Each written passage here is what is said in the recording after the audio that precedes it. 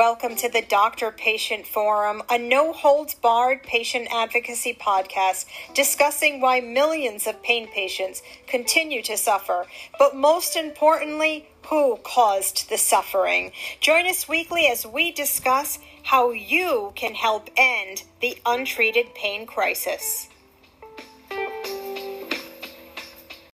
Just a quick disclaimer and trigger warning, we will be discussing suicide due to untreated pain and losing a pain provider. If you are struggling with thoughts of suicide, please reach out to your local doctor or emergency room, call 911, or you can also use the number 988. I believe you can text or call.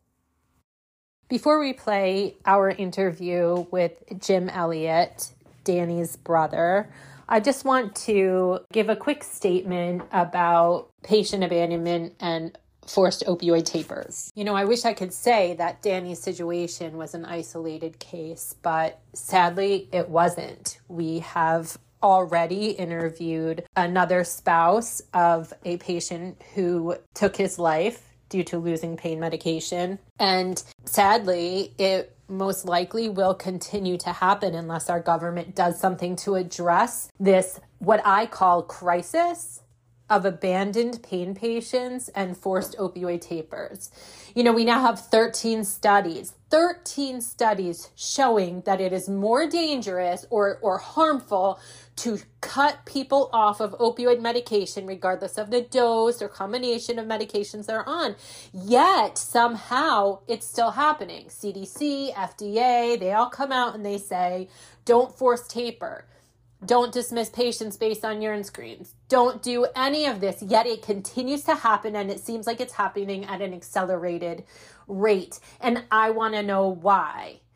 We have some ideas, right? Doctors are afraid of the DEA and state laws and all of this. But you know why we don't know exactly? Because nobody is measuring patient outcome. Nobody is measuring patient outcome. All the studies and all these billions from these litigation settlement goes to how do we cut prescribing down? How do we use more data analytics? How do we make sure patients know mindfulness and yoga? Everything is about cutting down prescribing, and nothing is measuring what happens to these patients when they are cut off. So because of that, I got really tired of hearing myself say that nobody is measuring patient outcomes. So I attempted, with the help of another pain patient and a palliative care doctor, Dr. Chad Colas, we created a Google document. You could answer some questions about patient abandonment. Now, this is for people who were on daily opioids for pain and their doctor either dismissed them for any reason and they haven't been able to find a new provider to give them the same dose they were on before,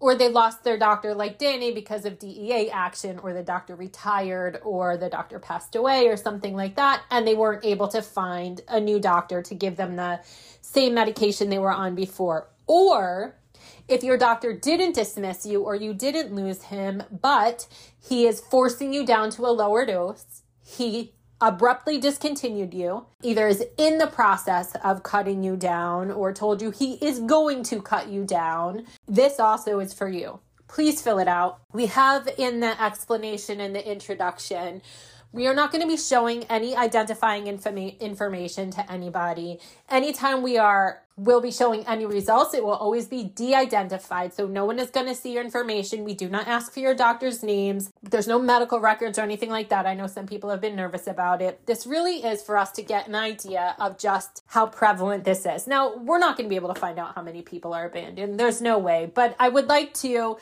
collect it so we can attempt to show legislators, media, that this is a really, really big problem. And hopefully maybe can lead to an actual study in patient abandonment and forced tapers. I'm going to have the link in the show notes. If you have any questions about this at all, please email me at bev@thedoctorpatientforum.com. If you haven't been abandoned or forced tapers, but you know of people who have, please share this link with them. The more information we can get, the better. We really need to show people how big this issue is. The majority of my emails now and messages are about patients who have been abandoned and they're terrified. And I don't blame them, because it's a really, really scary position to be in. Just know we're doing everything we can to fight for you, and we will continue to do so. Welcome to this episode of the Doctor Patient Forum.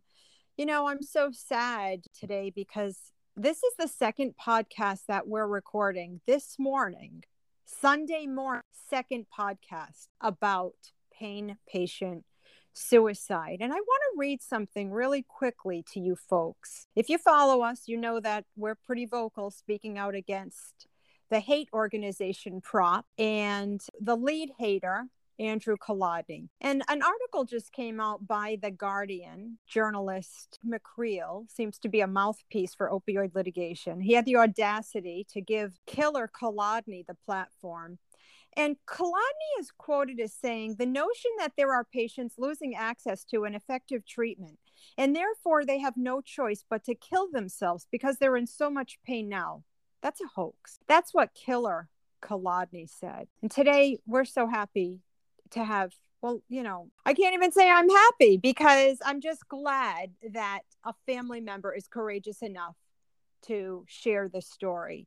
And today joining us is Jim Elliot and Jim's brother, very, very tragically, Danny Elliot and his wife, Gretchen. They took their lives after the DEA shut down Danny's third doctor.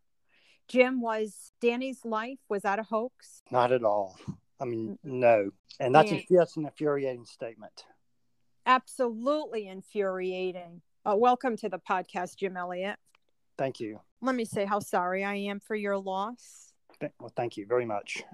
And I know this has been a very difficult time for you, but the reason you wanted to join us at the Doctor Patient Forum podcast was to get your brother's story out there. If you're listening to this, folks, today, please share Jim Elliott's brother's story. Please share Brent Sloan. Brent Sloan also took his life. Please share all the forgotten victims, because these are victims. These are victims of Andrew Kolodny. These are victims of the CDC.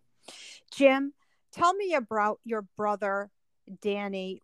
Now, he lived with chronic pain for how many years? A little over 31 years. He had an electrical accident in 1990 that resulted in some brain damage, some nerve ending damage in his brain that caused severe headaches. He always described them as being like a migraine, but they weren't migraines because they weren't vascular. And he lived a long time like that and had a pretty decent life for many years. And I would say the last 5 or 6 have been a nightmare, thanks to doctor after doctor after doctor being shut down by federal agencies, sometimes for no apparent reason. And I think at the end, Danny just got exhausted with the battle. It was too much for him, and he didn't see any end in sight. And would Danny communicate with you often about what he was going through with these doctors getting shut down? Oh, certainly. My wife was a pharmaceutical rep and at some point found a doctor that was really a lifesaver for him for a long, long time. And he was one of the first ones to, again, be arrested. That was here in Georgia. And so when that happened, and then subsequent to that, when similar kind of things happened, he would just kind of reach out in despair and it's like, I don't know what I'm going to do now. They've shut me down. I don't have any access to medications. And so, you know, Danny was, as I understood from him, he was dependent on pain medications. He wasn't addicted to pain medications. It wasn't like pain meds gave him any kind of buzz or any kind of high. It was really just something that allowed him to have some semblance of a normal life, which wasn't always normal. But, you know, he was able to survive. But again, over the last 5 or 6 years, when things have taken a real turn with the federal government with regard to opioids and doctors, it just became a battle. And every time this would happen, he would be really frantic. And, you know, he had friends who would try to help him find somebody else. I mean, he had some great acquaintances, people that he never really met in person, but they met through chronic pain patient groups or other organizations. And they offered tremendous amounts of help and got him here and got him there. But then eventually it ran out. Sure. You know, people are just scrambling to get others help. And when I say scramble, I mean people are being forced to go to Portugal right? Or Yes. go to Tijuana. And when I suggest that to people, they're like, are you crazy? I said, there's no other options, because the good doctors, they get shut down. They get arrested. We've got Dr. Bill Bauer, 86 years old. He's behind bars. His crime, treating pain. And unless we have Congress questioning the DEA, and until our president orders a stand down order to the DEA, I don't foresee any change. But if you're listening to this, please know we're doing everything we can to bring awareness. And part of bringing awareness is sharing stories like Danny Elliott's and Brent Sloan's. So Jim, he was seeing a doctor out of Georgia, and then did he have to fly to California to see Dr. Bachhoff? Because I believe he was under Dr. Bachhoff's care. He did. And actually he had seen another California doctor prior to Dr. Bachhoff. And again, the same thing happened. And, I guess we were fortunate that Danny and Gretchen had the financial resources to make those kind of trips. Not everybody can. I mean, clearly traveling cross country, I think about every 90 days was required by the doctor, because, and from the doctor's perspective, that was understandable, because he had to be monitoring what was taking place. And so Dr. Bachhoff would see Danny virtually, I think every month, but then every third month, they would fly to Los Angeles, stay in a hotel, go to the doctor's office, and then fly home. And again, they were fortunate to have had that option available, because a lot of pain patients couldn't do that. Right. And I know Dr. Bachhoff is he's just beside himself about Danny and Gretchen. And then we learn of another of his patients, sadly, who has also died. And I know Dr. Bachhoff is just truly saddened by this. And, now he has to face the system, and he could possibly go to prison like the other doctors have. And they don't like old doctors. Dr. Bachhoff is 80 years old. And sometimes it's the older providers who are compassionate enough. And Dr. Bachhoff isn't a drug dealer. He's not a white coat drug dealer like the evil media portrays them, like that evil journalist McCreel he just wrote about. He's not a bad person. He's a good person. And the good people, they're being vilified by the system, which what's leading to this, which led to another suicide. Yes. So when Danny learned that the DEA once again shut down another one of his doctors, did he call you? So Danny sent me a text message, and he said, my doctor's just got his license, has just had his license suspended.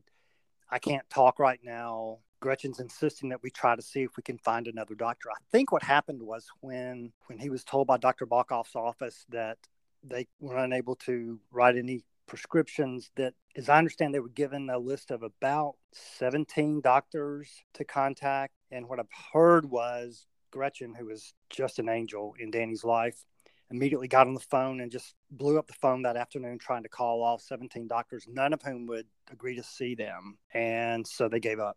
17 doctors, not one would help. So when the DEA shuts a doctor down like this, they don't allow the doctor to write a bridge prescription for even 30 days, which is the minimum suggestion for any state medical board. But the DEA shuts a doctor down, and these patients, like we spoke to another patient she was out of her medicine. It was the day she was supposed to get it refilled, and she was left with nothing. Do you know when Gretchen called these doctors, did she tell them the situation and why he was out of a doctor and they wouldn't even agree to see him at all? Is that what happened? I don't have any firsthand knowledge of that, because everything happened so quickly thereafter, but I'm quite sure. Gretchen was an accountant by education, and she was very incredibly efficient and organized, and I feel quite sure she did exactly all that. The thing that really frustrated me, well, there are a lot of things that frustrate me, but Dr. Bachhoff was not even told the reason his license was being suspended when it happened. Right. Yeah, I spoke with him about that. And he may know now, but that was my understanding at the time it happened. I know the reason. See, he didn't keep, apparently he missed a few things in his charting. So that's a reason to go to prison. Well, and right.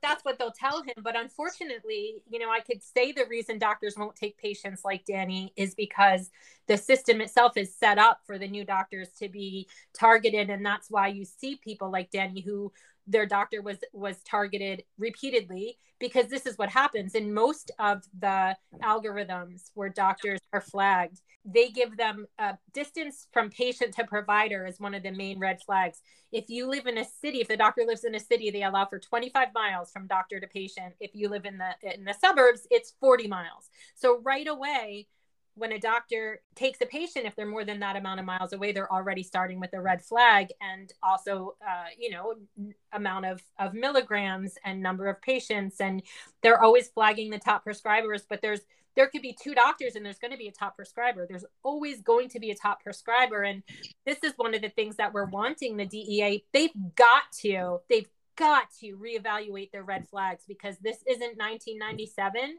This is 2022. We can't even find doctors within the same state as let alone within 25 miles. Oh, of course. I mean, would Danny have loved to have seen a doctor in Georgia or in close proximity to his home? Certainly. But, I just am aware of over the years, doctors who we talked to, they wanted, I think many times wanted to help him, but they were so paranoid about what was going to happen to their practice. Poor Danny had to get, yeah. And your poor brother had to get on a plane and fly across the country with a debilitating condition every 3 months. Yes. And when he learns that Dr. Beckhoff is shut down, Gretchen is calling all of these providers, all 17 say no. Was that the last time you spoke with your brother, was through that text? Yes. I mean, bad news would often trigger like a bad episode for him. And that was not uncommon, that if, when something tragic happened, or, when this happened with other doctors, he would just be like, I can't talk right now. And we would communicate a little bit through text messaging, but the trauma he would go through. Sure. And I mean, Danny wasn't damaged. Danny was hurt. He was in an accident, which led to this terrible path he would be led on. And if I know lawyers, right, because lawyers, they can be evil also. A lawyer will probably say, well, Danny was crazy. And that's only crazy people do this. Danny wasn't crazy. He was broken. He was broken by this terrible system that Congress continues to turn their back on. And that was the last time you spoke with your brother, was through that text. And I feel like Danny just couldn't do it another day. Yeah. Yes. And then how did you learn what happened? I was on a business trip with my wife and woke up Monday morning, November 7th, and was scrolling through my emails, and I saw one that said from Danny and Gretchen, and my heart just kind of stopped, because I knew this event had taken place the previous few days with Dr. Bockoff. And that's how he told me that they had decided to take their lives, and he went into a lot of explanation about things, and devastating. I mean, just purely devastating. My 86-year-old mother, our 86-year-old mother, was back in Georgia, and so I had to make arrangements to have her pastor and some family members go tell her, because I couldn't take the chance of her hearing from someone else about the death of her son and daughter-in-law. And it was just a total nightmare, honestly. And they were laid to rest not too long ago, right? Yes, that's right. Were they laid to rest together? They were. Danny had this medical problem. I think a big question that I certainly had, and a lot of other people had, was about his wife. And what I would just tell you is, I mean, Danny had already had the accident when they married, so she was there for the long haul, and she was there for the ups and downs, and all the mostly downs. And she said in a note that I was able to see to her employer that Danny just couldn't fight the battle any longer. I'm exhausted myself, and I don't want to be here without him. So, I mean, it's incredible. If you're contemplating suicide, it's really important for you to reach out to a loved one, a friend. Just get in our group. Let us be there for you. Let us give you that support. There's a Facebook page called the Doctor Patient Forum.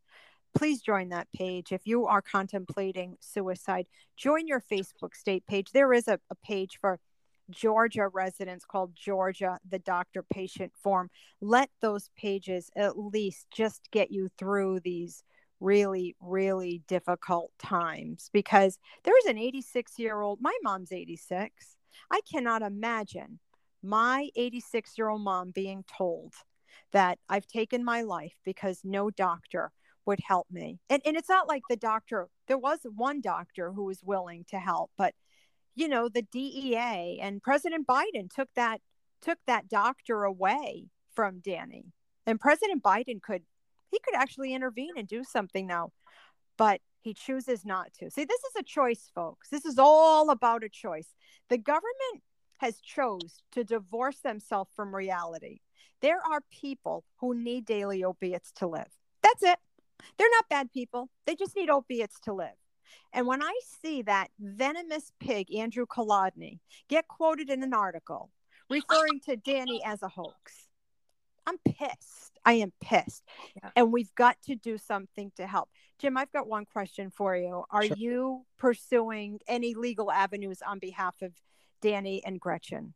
Well, interesting question. I've been asked that a fair amount. So I'm a government lawyer at the local government level. Suing governments is difficult and expensive, and I don't, but let me certainly say we are contemplating some sort of action, because again, I think what happened to him is directly attributable to the actions of the DEA office in Los Angeles. Mm-hmm. Yeah. Now, Jim, are you familiar with the case? I don't know if you are. There's a case called Bivens versus the DEA. And a Bivens action, I believe, is where you can sue an agent individually.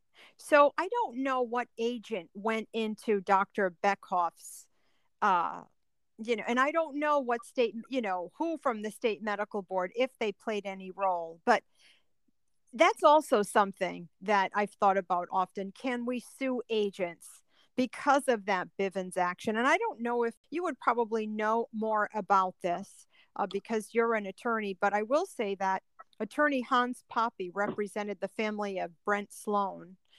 Brent, his pain doctor, reduced his medication in half in one visit, and Sonia Sloan fought on behalf of her deceased husband, Brent, who took his life, and the family was awarded $7 million.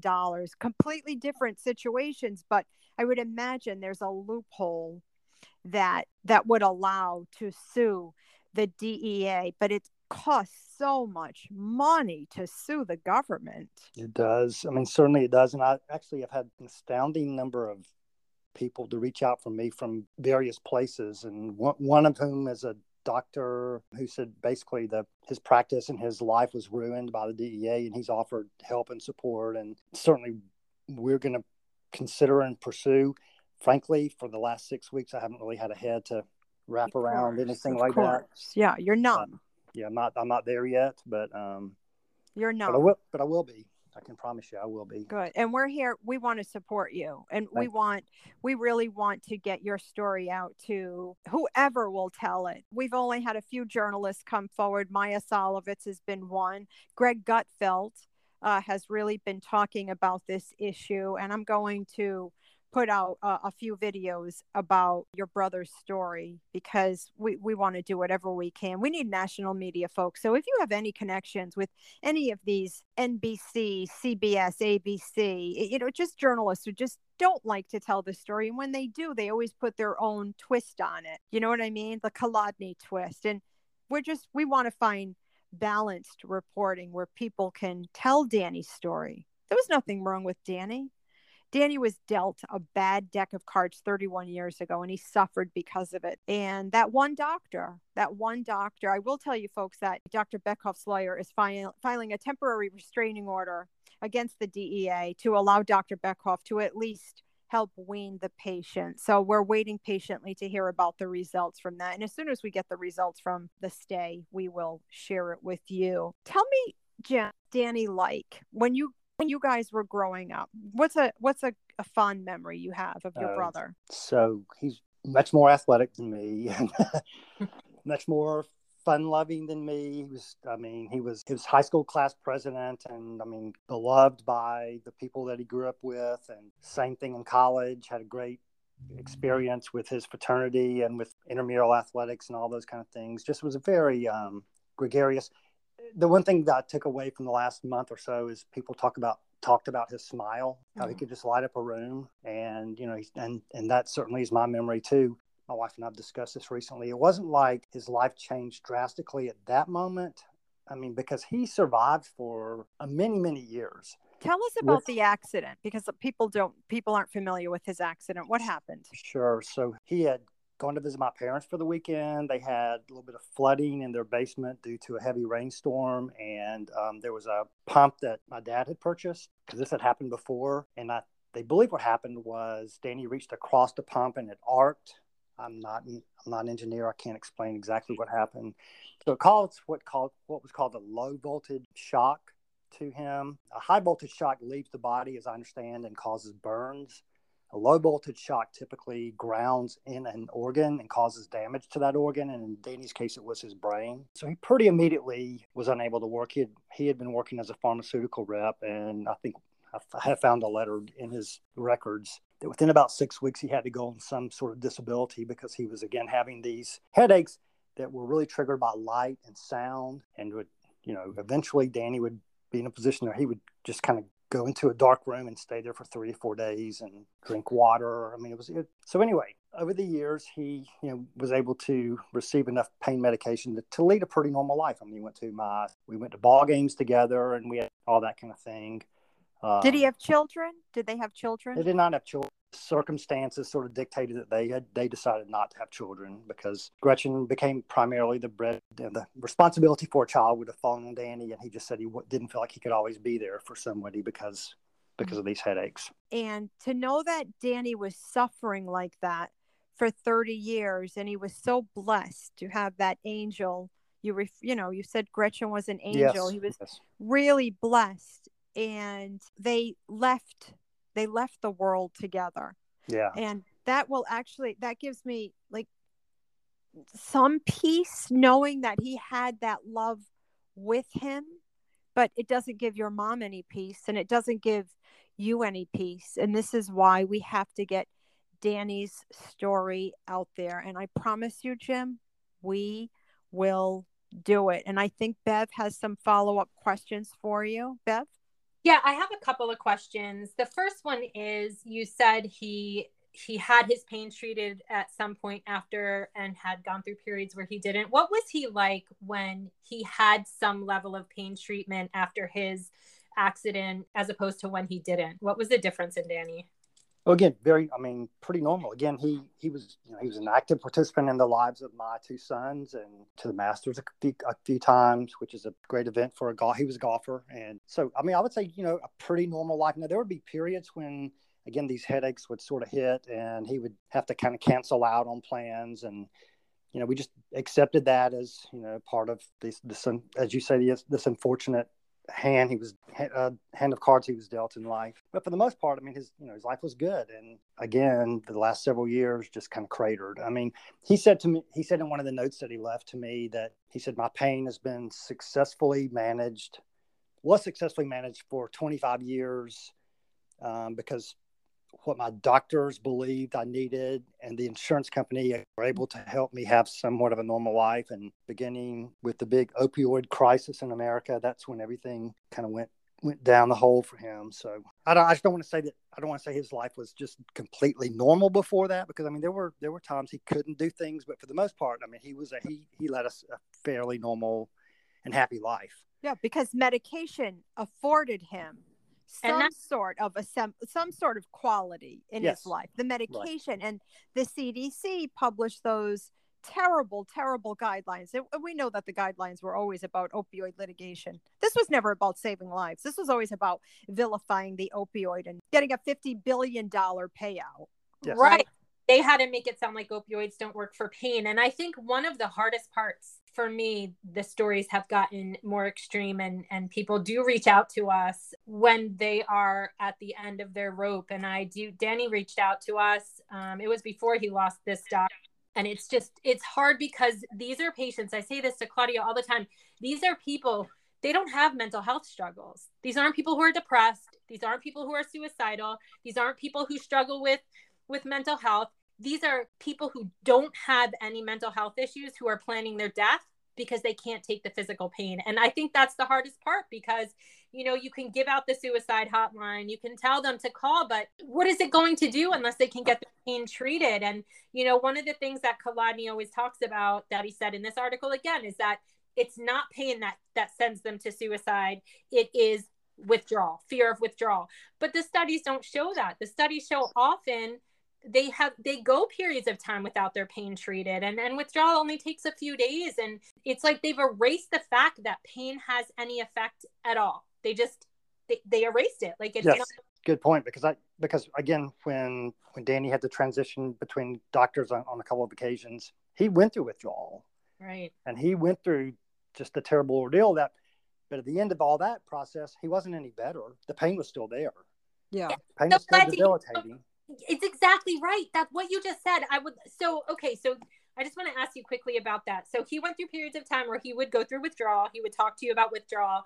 But so you say he wasn't better after that, right? No, he wasn't. No, I mean, the pain was still there. Again, that's the reason he took whatever he took was because of the pain. I mean, it wasn't, again, for any other reason. I mean, there was never any pleasure in any of the pain medications that he took. Yeah, it's just it's like the biggest con of the century. It is. Right. It's this is the biggest, this is a Ponzi scam on so many different levels. To insinuate that once you stop taking opioids, your pain will get better is just absolutely ridiculous. And when Kolodny says that people are killing themselves because of withdrawals, they're only doing it for withdrawals. It's another ridiculous statement because he's an idiot. That's why. And idiots make bad statements every day. And the fact that a demonic journalist like McCreel would even give him the platform, and that's what needs to stop in this country. We've got to end the misinformation campaign. We need stronger legislation about this. And before we interviewed you, Jim, we had a nurse on. And her 23-year-old patient took her life because the doctor discharged her because of, she was 2 minutes late. And I understand why doctors are, they're leaving the profession because you can't practice medicine like this. You can't practice knowing that the DEA can barge your door down and hold a gun to your head at any minute. It's got to stop. And that's what's happening. Exactly. And again, it's understandable that doctors are so hesitant to try to help people because these people are putting their entire life's profession at risk by trying to help folks. I mean, it's disgusting to me. Right. We have a long list of doctors who are incarcerated for treating pain. Bev, can I just say one thing? Jim, I'm not sure if you know this, but I've got to use this as an opportunity. Bev has created a survey, a patient abandonment survey with another researcher.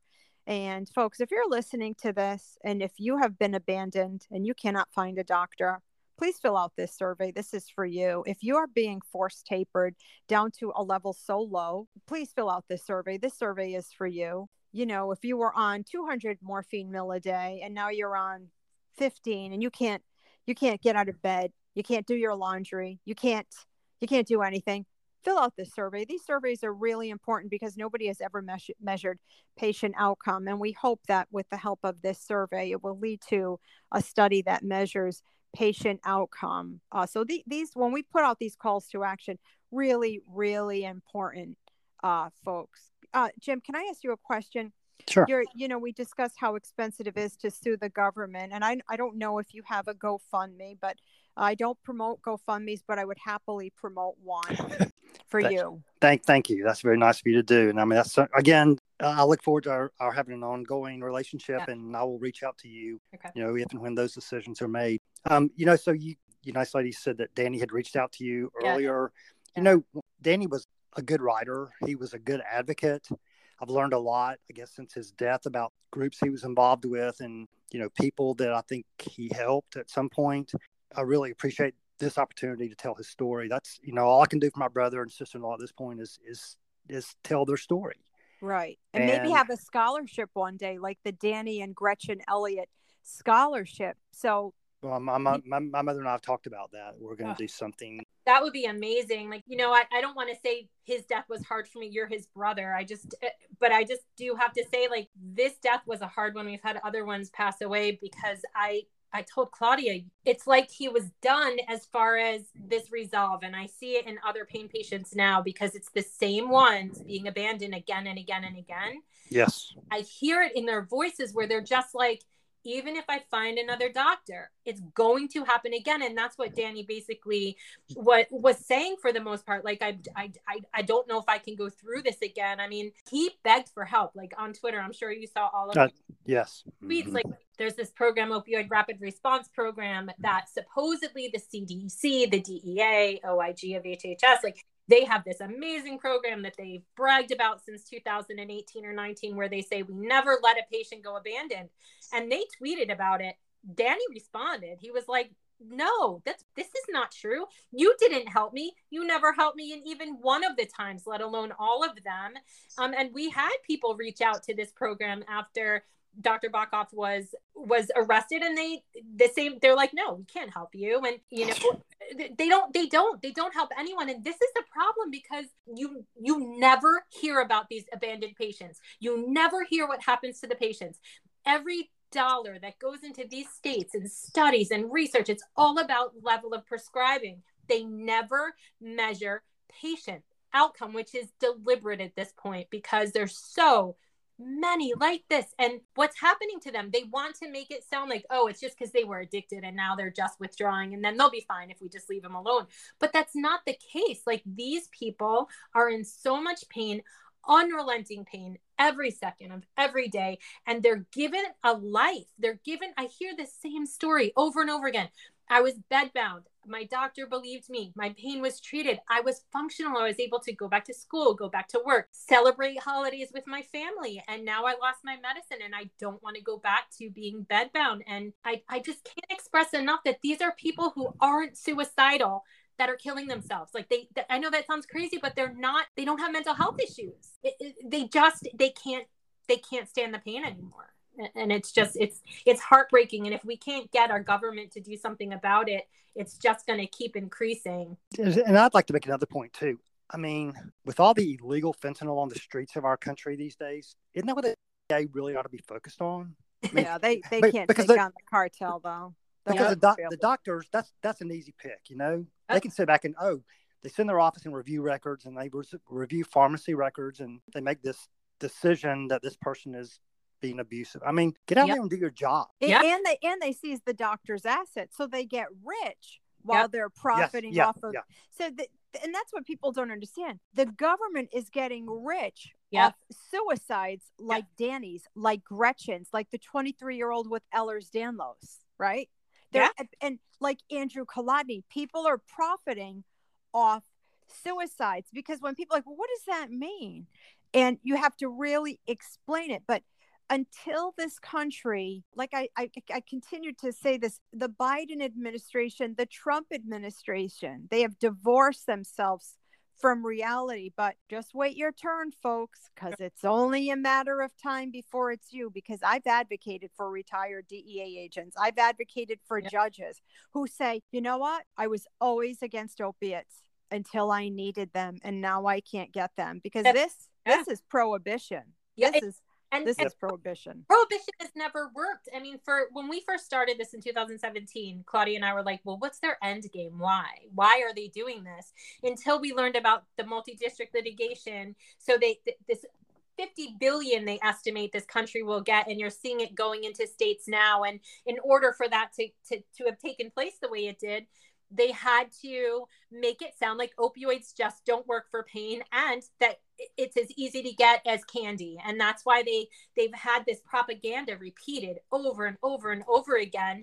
And that's what they've done. And people like Kolodny who accuse others of being industry funded. He accuses advocates of taking money from pharmaceutical companies, which we don't, while he made $500,000 just to testify as an expert witness in Oklahoma. He's a serial expert witness making millions of dollars, but nobody seems to care about that, because it's all about pharmaceutical companies and Purdue. And to your point, Jim, not only are they not going after what they should be, they're actually creating more demand for fentanyl, because what happens is people are desperate, not from withdrawal, because the studies are showing it's up to 2 years after they're cut off their medication. So withdrawals are long gone, but it's because of the pain. And they go to the street and they try to get what looks like is pills because they think they're buying oxycodone and it's illicit fentanyl, and they die. And I just they're going after Adderall now. They're going after benzos now. So it does make you wonder why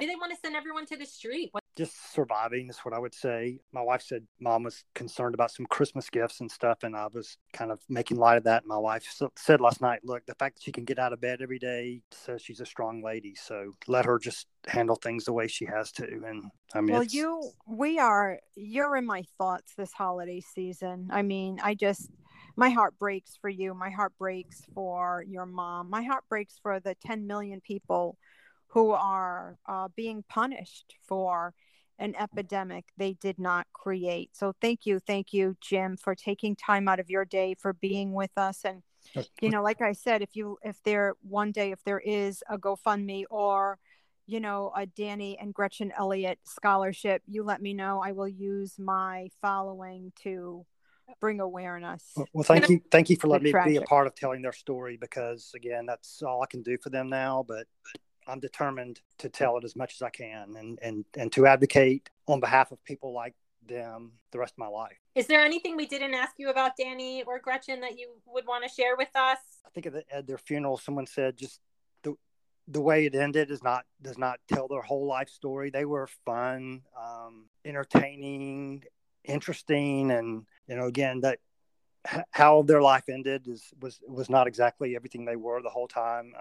Right. It doesn't dictate their life, how they ended. Yeah. And an incredible amount of dedication to one another. I think Danny actually said that he didn't want Gretchen.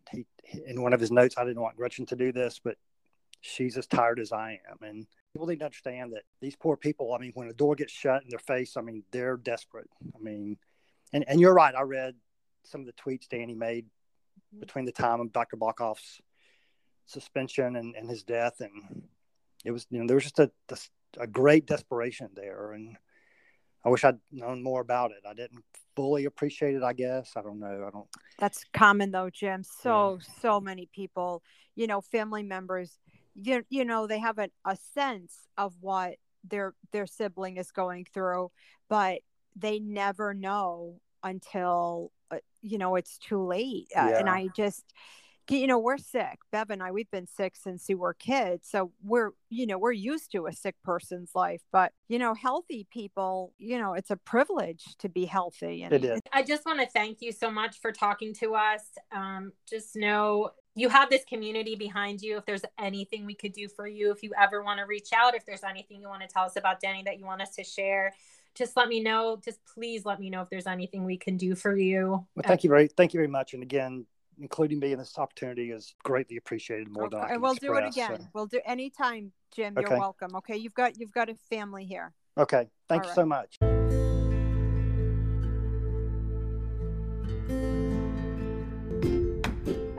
Thank you once again for listening to our podcast. If you're enjoying our podcast, please follow us on Spotify, leave us a review on Spotify or Apple Podcasts, and share with anyone that you think might benefit from this information.